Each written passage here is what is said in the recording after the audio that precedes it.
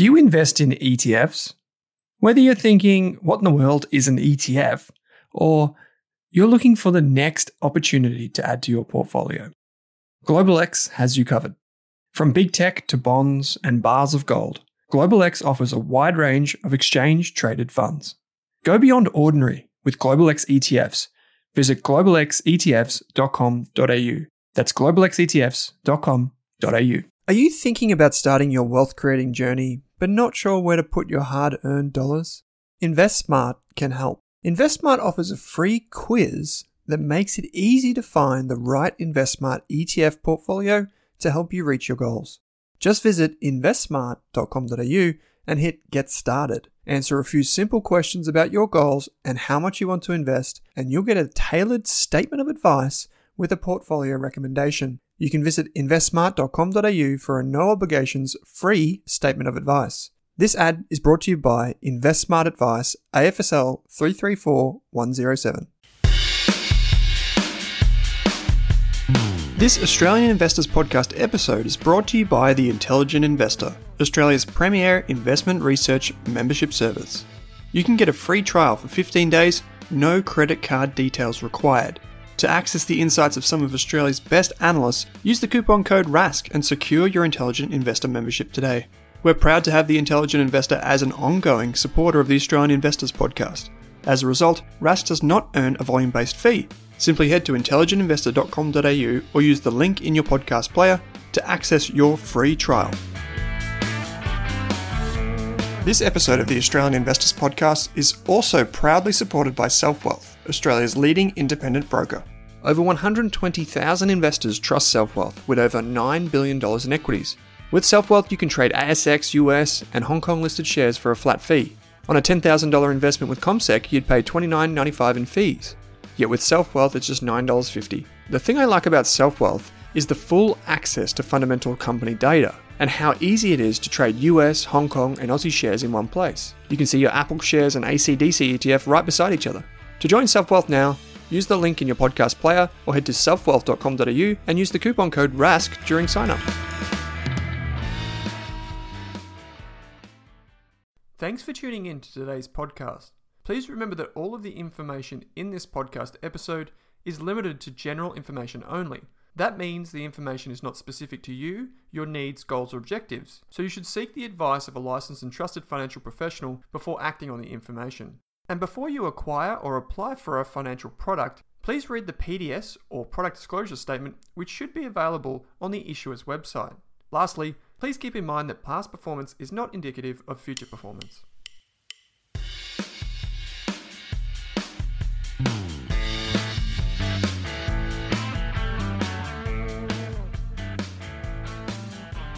In this episode of the Australian Investors Podcast, I speak with Emmanuel Datt of Datt Capital. Emmanuel provides us with 3 ASX stock ideas and a concise thesis to match. But before he pitches his ideas, Emmanuel takes us through his current thinking on the COVID-19 recovery, impacts on the various asset classes for which he invests in, and the ways to position for different versions of a recovery.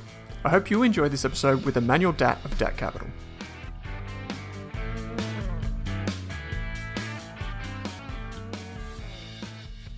Emmanuel, welcome to this episode of the Australian Investors Podcast, mate. It's good to have you back on the program. Thanks, Owen. Thanks for having us. It's obviously a little bit different this time around with isolation measures and what have you. So we're trying to record this via Zoom. Hopefully it goes all right. I think it will, because there's a lot of good stuff in this episode that we want to get to. We're going to provide a bit of an overview of what we've seen so far, perhaps the different, the alternative, I guess, recovery narratives that we could see, how to play those, and then finish off with some stock ideas, which will be a lot of fun. So it's a jam-packed episode. I just want to make one thing clear, and I think you're on board with this, is that when we talk about stocks, obviously it's a pretty uncertain environment. So this is kind of us, just two investors talking about investing. If you're listening to this at home, please go away, do your own research. Don't make an investment decision based purely on what you see or hear in this episode. That said, Emmanuel, why don't you just give us a quick rundown of Datt Capital, who you are, what you do, the types of investors that you're looking to attract to the fund? Yeah, so thanks, Owen. So as many of you may know, I'm the principal of Datt Capital, and we run a wholesale fund. So our investors are high net worth, families and institutions. So effectively, we are a little bit different from the conventional equity style fund in the sense that we invest in a multi-asset manner. Yeah. So we invest in fixed income, equity, and the like. Yeah, I noticed in your most recent monthly update that you also have some, is it commercial debt in the portfolio? Yes. So that we invest in private debt deals or private credit deals, as some call it. And that is just effectively loans with direct security over real assets, real property. And so you can think of that asset class as being like unlisted fixed income, which it pretty much is. Yeah, right. So and because you're based here in Melbourne, like I am, a lot of it's based in and around Melbourne, right? Correct. So we restrict ourselves to deals that are only in the two main metropolitan areas, so Sydney and Melbourne. Okay. And we feel we invest in that manner because it assists with risk mitigation from our perspective, in the sense that Melbourne and Sydney are the only two cities in Australia that really attract the global investor or global capital. You'll always find a buyer, in the case of a distressed situation. Yeah, for sure. It's an interesting conversation we're going to have, because although you and I think the same way in certain respects, we also go about our investing quite differently, and you have experience in many different asset classes than I do. So I'm hoping to pick your brain on what we've seen recently with regards to coronavirus, isolation measures, the impact on retail, on all the different asset classes that you, engage with. Can you take us through, just to set the scene for what we're about to talk to next, just what you're seeing in terms of maybe different asset classes, so just so you could bucket it however you like, and then maybe after that we'll dive into kind of what happens next. So I guess in the coronavirus impact, I think it's been probably the most substantial impact that we've ever seen, inclusive of times during the World War.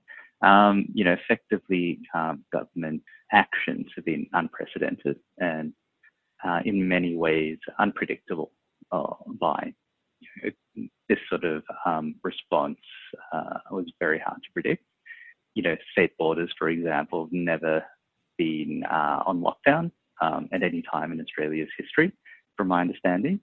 And, so it's a very uncertain times in terms of the government response that we've lived through and experienced the past few weeks. We think that the government response has been appropriate to date, just in the sense that, there was so little information about the actual coronavirus itself, in the early stages. But now, we're optimistic the spread is being contained. New cases continue to trend down. But now that we have some hard data and, the situation locally appears to be under control, we sort of think that a de-escalation in the lockdown situation would be prudent, given the broader effects on society that the lockdown would be having. So just especially on... Just to jump in on that, Emmanuel, when you say it might be prudent, are you saying that obviously we're not going to go straight back to no isolation whatsoever, but are you what would, in a reasonable expectation, I guess, and sense the word, where would you see us in, say, a month from today as a... Well, I think social distancing is here to stay for the moment, but I think that awareness of the spread of pathogens has been ingrained in us all, not by choice. I suspect that, in the early stages of the so-called lockdown is, that social distancing was encouraged, and, there were various stages in escalation and, various industries that could not operate, according to the level of lockdown, you could call it. So I guess in the sense of de-escalation, I sort of expect that, life could be more or less normal, except for those, social distancing measures that we're now getting used to. I could imagine those could be in place for a bit longer. Things like schools and kindergartens and the like, we hope will be opened up sooner than later. Yeah, I guess one thing is that we have two extremes. We have those as investors, as we look at this, we're looking at, on one extreme, we've got, events businesses and businesses that attract crowds to drive revenue. And then the other side, we have businesses that are purely online and have adapted quite well. And there's this broad spectrum in between. So I think what you're getting, it's kind of like we'll slowly just creep this outwards. Maybe in a month from today, where it's less isolation than it is today. One thing you and I spoke about off air was the difference between demand side impacts and supply side impacts.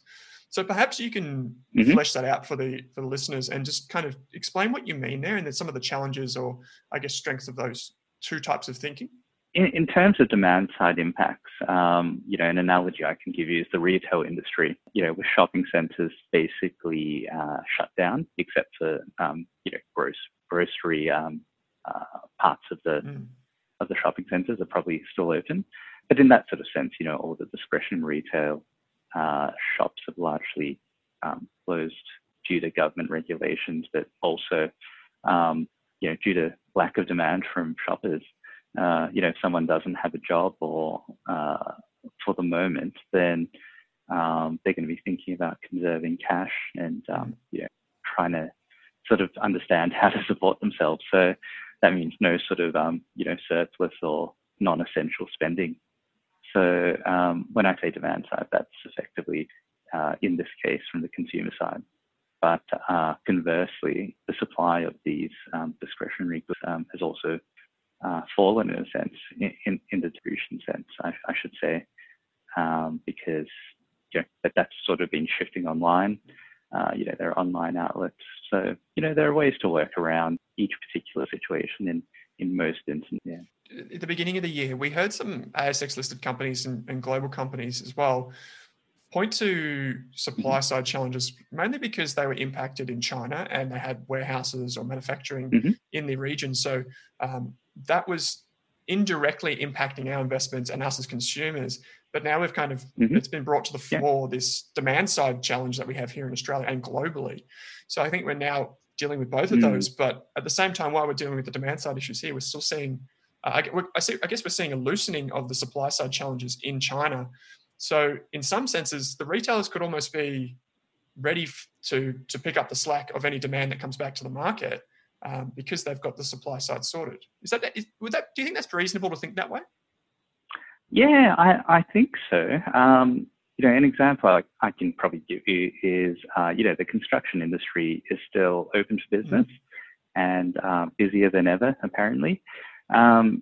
In January, we're hearing about issues, in the supply chain itself, the construction, material supply chain. A large portion comes from China, but, China was shut down. So local contractors were getting through the local stock or whatever stockpiles they had. But we hear that's not an issue in any way anymore. And that sort of brings me to another point that, as the lockdown in its current state is, the longer the lockdown goes, I think the more and more people will start questioning which industry is essential and which are non-essential. For instance, I've been reading accounts of health professionals working in the private hospital system that are being laid off or, just effectively having their hours cut. So it makes you sort of think what is essential and what's not essential. If this is a true, potential health emergency, and why the private hospitals suffering like this. It's just obviously one small data point, but it definitely sort of makes you think that what makes particular industries more important than others. I think that's an interesting way to think about it in terms of supply side, demand side for every business, because you obviously do have those challenges regardless whether it's an online business or. So I think investors applying that lens can definitely, I guess, use that to compartmentalize their process and their research. And we'll get to some interesting businesses that you've identified at the back end of the call. But another thing you did is and when we spoke about, we've exchanged a few emails over this, is the differences between, I guess, the scenarios that play out from here. and I guess there's this normalization, this rapid, I guess, recovery back to a normal quote unquote lifestyle and consumer. But then there's another one which is, I guess, this more prolonged, drawn out recovery. That's how you've kind of broken it down, or we've kind of talked about it. Maybe we can take them one by one. If we assume that Australia does move back to a normalized society, you could say quicker than expected, what are some of the ways that we could be playing that? I guess you have to sort of look at it, in terms of the market context. One thing that we noticed, and it would have been, I guess, quite evident to anyone, which sectors would be hit first, with the government lockdown. Things like oil demand, which, in a normal society, you'd expect demand to be quite inelastic. And inelastic means that effectively we'd expect the demand volatility to be quite low in terms of change. But, we've seen such a large shock in oil demand that's just been unprecedented, because effectively the whole world has been locked down for at various stages, and that's sort of led to a reduction in oil demand, which has affected the price. Then again, obviously the retail sector and the financial sector, due to fears of insolvency concerns. But all these sectors have been affected the most in terms of equity sort of re-rating to the downside. But, conversely, if we're expecting societies to normalize in time, what that time frame is, we cannot tell. But these are the sort of sectors that would probably be of interest. If your hypothesis is society will be back up and running, in terms of free movement of people and the like, then these three sectors would probably be interesting for any investor out there to look at. Yeah. Okay. But Sorry, I didn't mean to cut you off, but I was just saying that. So we've got we've got oil, we've got financials, we've got retail. If we think about those in the short term, are there any factors or I guess variables that you would consider to make something investment grade versus non-investment grade? And what I'm getting at here is kind of like, would you be looking at, I guess, capital structure? Would you be identifying weaknesses on the balance sheet first and foremost? Yes, absolutely. You obviously want to hedge your bets in the sense that whatever you're investing in, I think you want to make sure that the company could survive. Should we still be should an extended lockdown period eventuate? You I guess want to be sure that whatever you're investing in will survive the next 6 months or 12 months. With a much lower level of business than conventionally experienced. So I think that's probably a nice simple way of looking at it. And also another heuristic of sorts would be to stick to sort of the largest market cap companies, just because that they, this is a generalization again, that they would have the most solid or be most attractive to any acquirers, and can be recapitalized fairly easily. So every situation is different. So but those are two sort of guidelines that I suggest might be appropriate. Yeah, and I think one thing for me here is I agree with you on this, is that maybe we'll see this kind of reversion to the mean if we get this normalization quicker than expected. And so you still want to be mindful of your downside, absolutely. But it could be, when we say normalization, I think one of the things that we talk about or we think about in these types of situations, and I'm interested to hear your thoughts on this, is when we say normalization, quote unquote, it might not necessarily be the same. As you said, it could be a year of reduced business. It could be longer for some of these retailers, right? Because, like, for example, just yesterday, I bought my wife her birthday presents online because there was no alternative. And had it been the case, I might have walked down to the shopping center or what have you to do that business. And this could usher in a new wave of consumer purchasing, couldn't it? Yeah, absolutely. I think that for better or worse, this will sort of change our lifestyle to a degree. For example, given that so many people are working and communicating remotely, you sort of wonder about knock-on effects of commercial office spaces, for example. Will people sort of adapt to working at home, or will they still want that sort of more social element, or that enjoyment of mingling with co-workers and other people? I think that there will be knock-on effects, but what they are, that's still to be seen.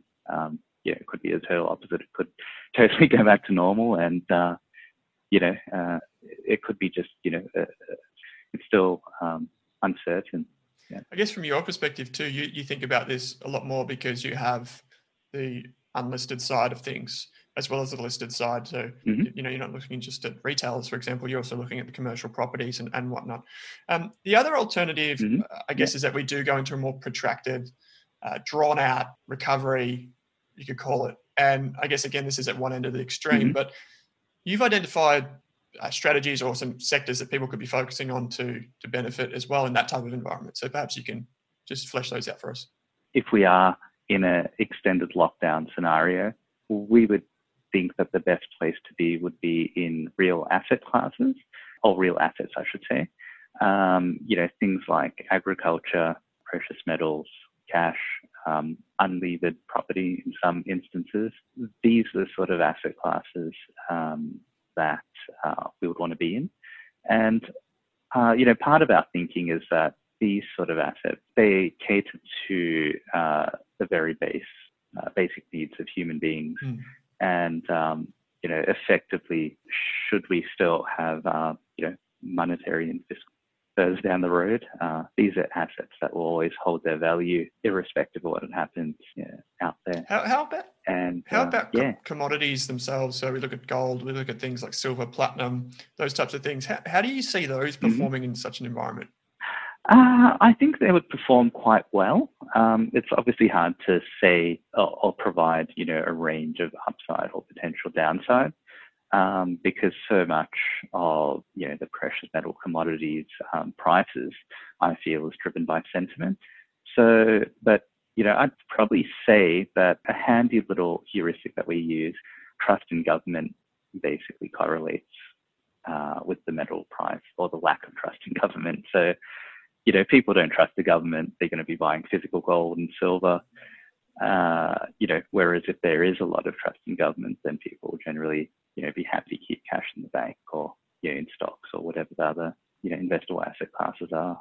And that typically comes down to, the fact that precious metals are not interest bearing in any way. You're not getting, a coupon from them. So they are very, very defensive in nature from our perspective. But, there is a cost, an opportunity cost to hold them. And speaking of opportunity cost, we've talked about this before. We've said, maybe cash, going all to cash now. We're seeing a lot of investors, or at least probably say a month ago, started to push significant amounts of money into cash. You mentioned trust in the government. We've got the financial claims scheme here in Australia where deposit guarantee effectively $250,000 per ADI. Is that the right move? Like, I know this is, every case varies, but it's a high level thing. Is that the right move right now, do you think? Well, it really depends. In terms of holding cash, as you say, the government guarantee is restricted to $250,000 per authorised deposit taking institute. I think for any investor, it sort of makes sense just to spread your exposure if you are sitting on cash. I think that if you have questions about the Australian banking system itself, then I think the question would be, where do you hold the cash, or which institute is safe? But I guess it's a very tough question because if you're assuming that an Australian major bank is going to fail, then it really raises questions about the Australian financial system itself. And in my way of thinking, you wouldn't really want to be in cash. If that was the case, you'd want to be in hard assets, hard real assets, which you in that sense, you're not at risk of 100% loss. That may be the case if you sit cash in a failed institute. I guess one of the things that we can think about when we talk about the range of outcomes we know that this is possible, that's possible, but we try and think, I guess, probabilistically. And one of the best ways I think to get to the bottom of like how we think about the likelihood of these possibilities is just to discuss how you're positioned for this. So, you don't need to go into specifics right now, but how are you thinking about this? I'm guessing you haven't gone all to cash or anything like that recently. So perhaps, just maybe you can comment on some of the things you've done in the last month. Throughout March, we were strategically placing ourselves. We were sort of selling a few holdings or reducing some holdings here and there. I think that was more because we wanted to have the cash on hand, given the environment. Having a decent cash weighting buys you optionality, and that was sort of our the sort of train of thought or the direction which we were or the position we were wanting to be in. Were you fully invested? So yeah, we have. No, we weren't. I think we're holding about 10% cash going into March or thereabout, and we finished March at about 20%, at a 20% cash weighting or thereabouts. But since then we have been sort of dipping our toes into the market, into some particular opportunities that I could talk about now. Yeah, that'd be great. One really attractive opportunity we found was in a real estate investment trust called 360 Capital, our real estate investment trust. The ticker on that is TOT. So basically, this is a diversified real estate fund that invests across the capital structure. And its core business is providing commercial real estate debt developers directly. And so this is an asset class that we're sort of intimately familiar with, and we've actually had dealings with 360 Capital, as principals ourselves in the past. Okay. So we're quite well acquainted with their sort of, and the way they structure the deals and whatnot. But also, they've also got other smaller sort of portions of assets. One being in real estate equity. Itself, a lot of it was inherited from the merger of another small REIT which they merged with, or they've also been able to purchase apartment buildings, at a discount from distressed counterparties as well, and then they basically sell that off and try and capture the difference between discount and market. And then, they've got a couple of small operated businesses that are just of nominal value itself. But effectively we purchased this at about a 40% discount to the NTA. They were projecting that about 60% of the NTA would be in cash by the end of this. So we're pretty much buying at projected, cash value. But along with that, at the price we bought it at, we're predicting double-digit returns, 12 or 13% odd was the running yield that we anticipated, and which they can subsequently confirm. Add that along to a 20% potential unit buyback. That's now in the process of going through shareholder or unit holder approval. And so I had a quick look at this, Emmanuel, and it looks like you bought it at not only a severe discount. They've come out and said, yes, we're confirming the distribution, and then they've said we're actually confirming that we're going to buy back up to 20% of stock because we think it's cheap. We think our own stock is so cheap, and we're going to move to 60% cash or thereabouts in the next few months. So I guess for you, does that kind of, and the dividend yield is obviously pretty attractive right now. Does that for you kind of just confirm that, hey, the downside is cash? That's where I kind of think about this. The downside is cash. I'm going to get a dividend, and then there's potential re-ratings coming out of this. Yeah, definitely. I mean, from our perspective, if we held on to this opportunity for 12 months and we assumed that the unit price traded back up to the NTA, we were sort of projecting an almost 100% return. It's probably, I think, 70s or 80s percent return that we'd sort of modeled. So it's pretty attractive, considering that through a period of time, this is effectively a cash box, which is an attractive place to be in.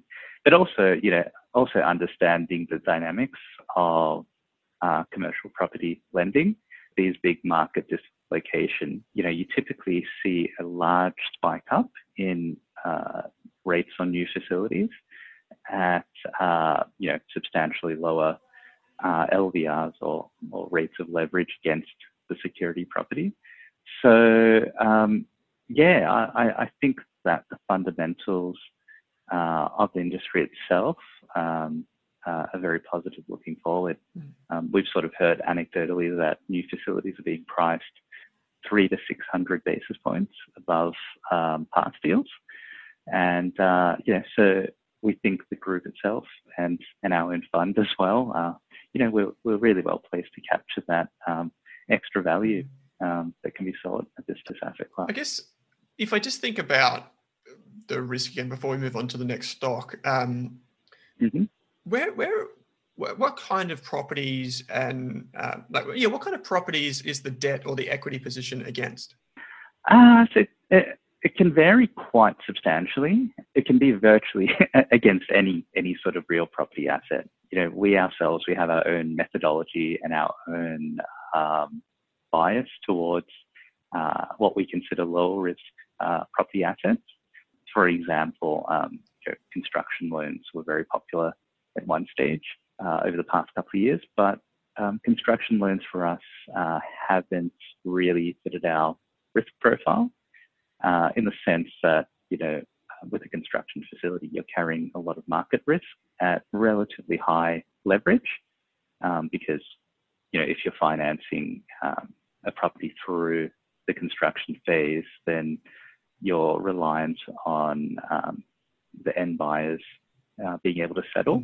But how about, say, with 360, sorry to jump in again, when you look at their portfolio, does that match that kind of philosophy to be, I guess, in your opinion, lower risk, or how do you perceive their portfolio? I'd probably say they are medium risk. Okay. In the sense that, they obviously can't offer, full and transparent, reporting, for the sake of commercial confidence. But, we do obviously, we have a large, what would you call it, data set of past deals that we've invested in and been offered. So we've got a, data set of about 150 odd deals over the years, that we can sort of refer back to. And, we think that their metrics on their loan book are quite reasonable. Can take a downturn of any sort, but a lot of it is in short duration loans, meaning short tenure. So and they're sort of rolling off slowly as time goes on. So we're not expecting any surprises as such. If there are, then we think the loss, any potential losses will be reasonably small, even in a worst case scenario. Okay, that's great. So that was an Australian Real Estate Investment Trust, ASX ticker code TOT. The next company is one that I find a little bit more controversial, depending on who you ask and I guess who owns it. So I'll let you give us the 101 of Challenger and I guess some of the events that have happened recently and what you like about it. Yeah, sure. So Challenger, the leading provider of annuities and guaranteed retirement income solutions in Australia. They've also got quite a significant funds management business as well attached to that. For those who don't know, an annuity is you're effectively selling a guaranteed income stream to a customer in exchange for a lump sum payment. The annuities themselves can be very bespoke, and effectively the provider of the annuity makes money by earning a greater return on the invested capital or the lump sum than the income stream that is paid out to the customer. To us, it's quite a simple model. We think that, given the level of volatility and the government government regulations and the Banking Royal Commission. We think that the theme of there being a structural shift towards annuities will be maintained. We're basically expecting that demand for these products will rise over time. But also, looking at the demographics themselves, Australia's got an aging population, and that coupled with government legislation about guaranteed income products going forward, we think that provides quite good tailwind for the business itself. I think one other thing that isn't really considered is, or thought about too much, is the funds management business itself.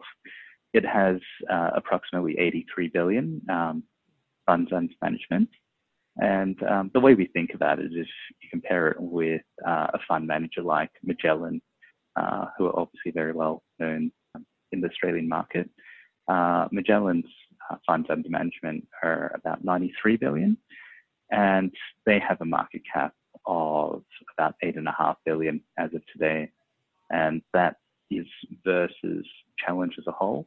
Their market cap is under 3 billion.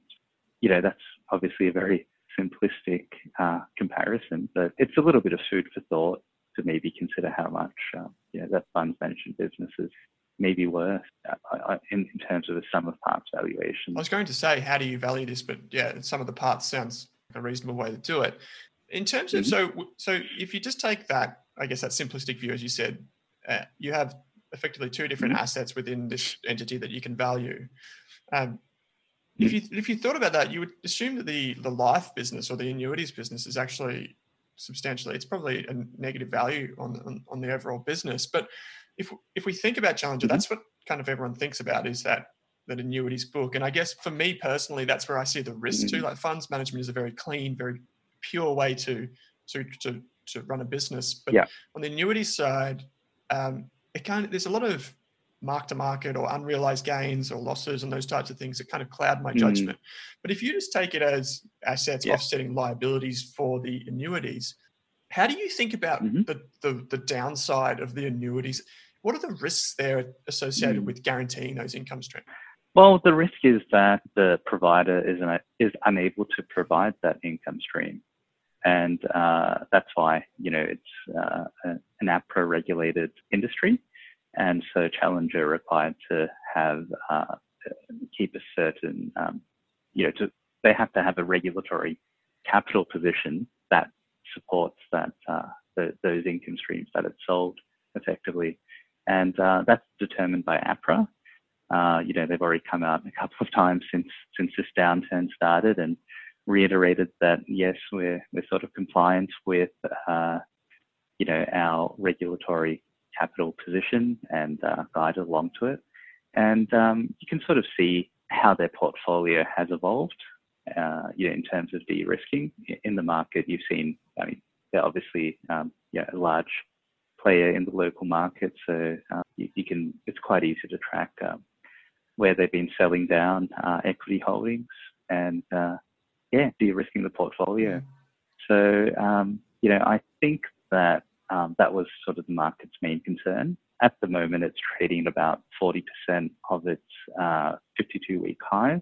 So, I think the market has basically assumed the worst. If society does normalize, then, we'd expect that the share price would start to meme as more money starts to come in. Yeah. And one other thing I'd probably say for Challenger is the presence of MS and AD, who are a major Japanese insurer on their registry. So they own 16% of the company, and they've always been touted as a potential acquirer of Challenger, especially given that Challenger do offer foreign currency annuities within the Japanese market themselves. And they do have a strategic agreement with this major shareholder.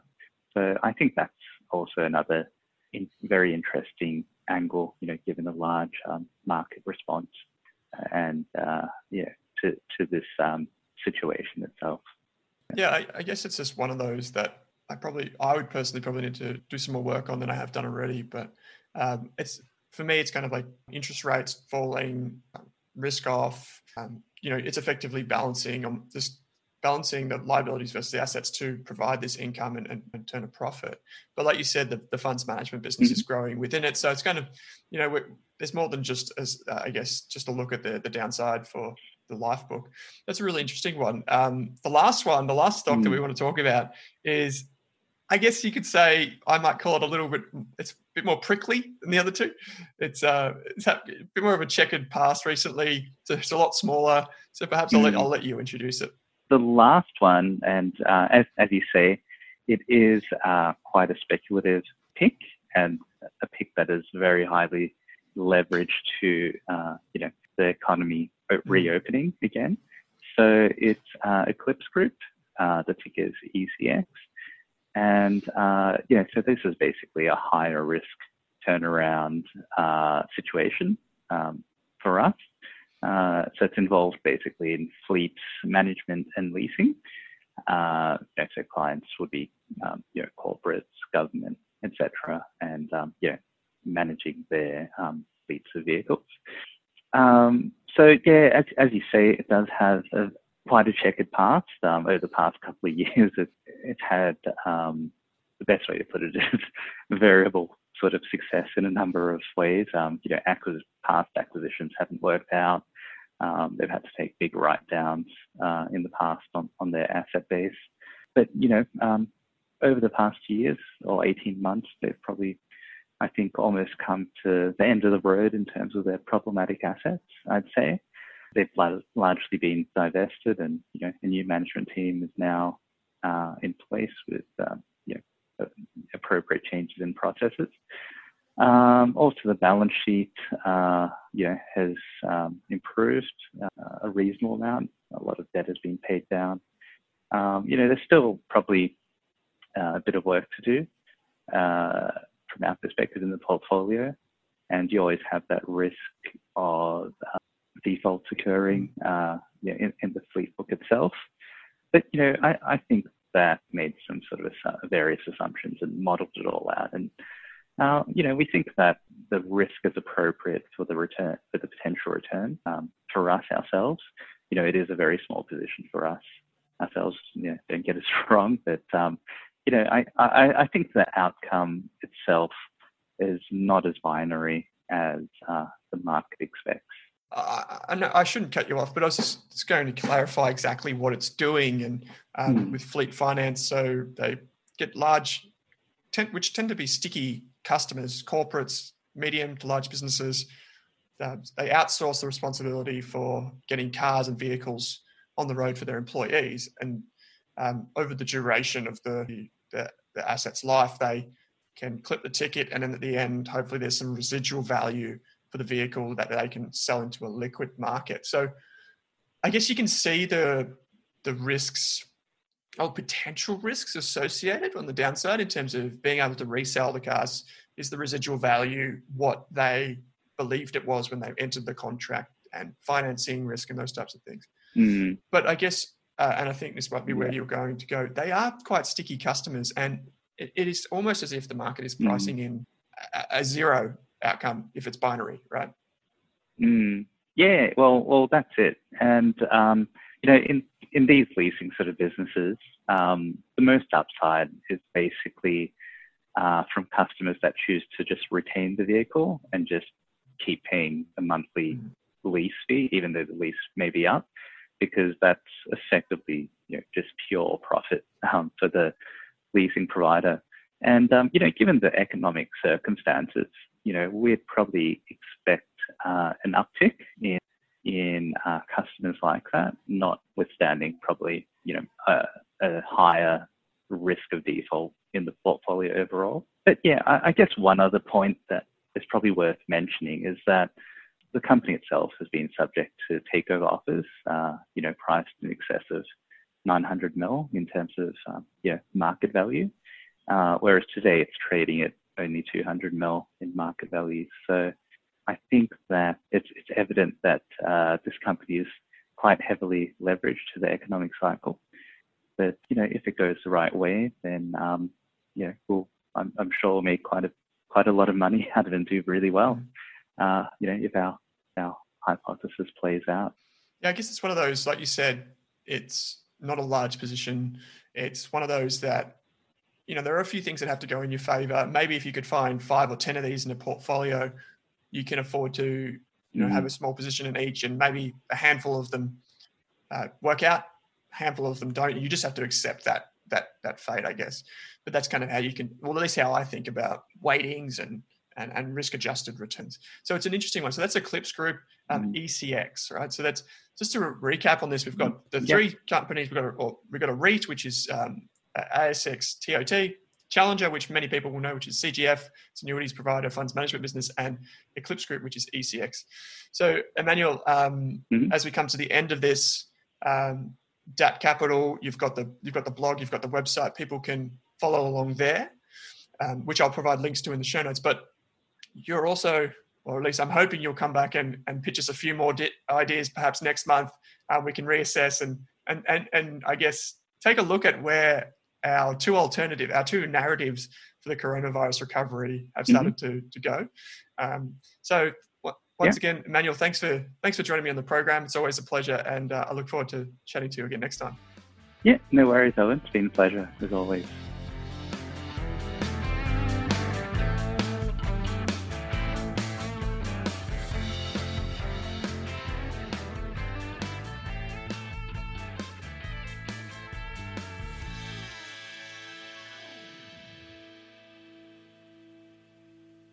For more than a decade, I've been hunting for the best investors and their methods, strategies, and tools for investing.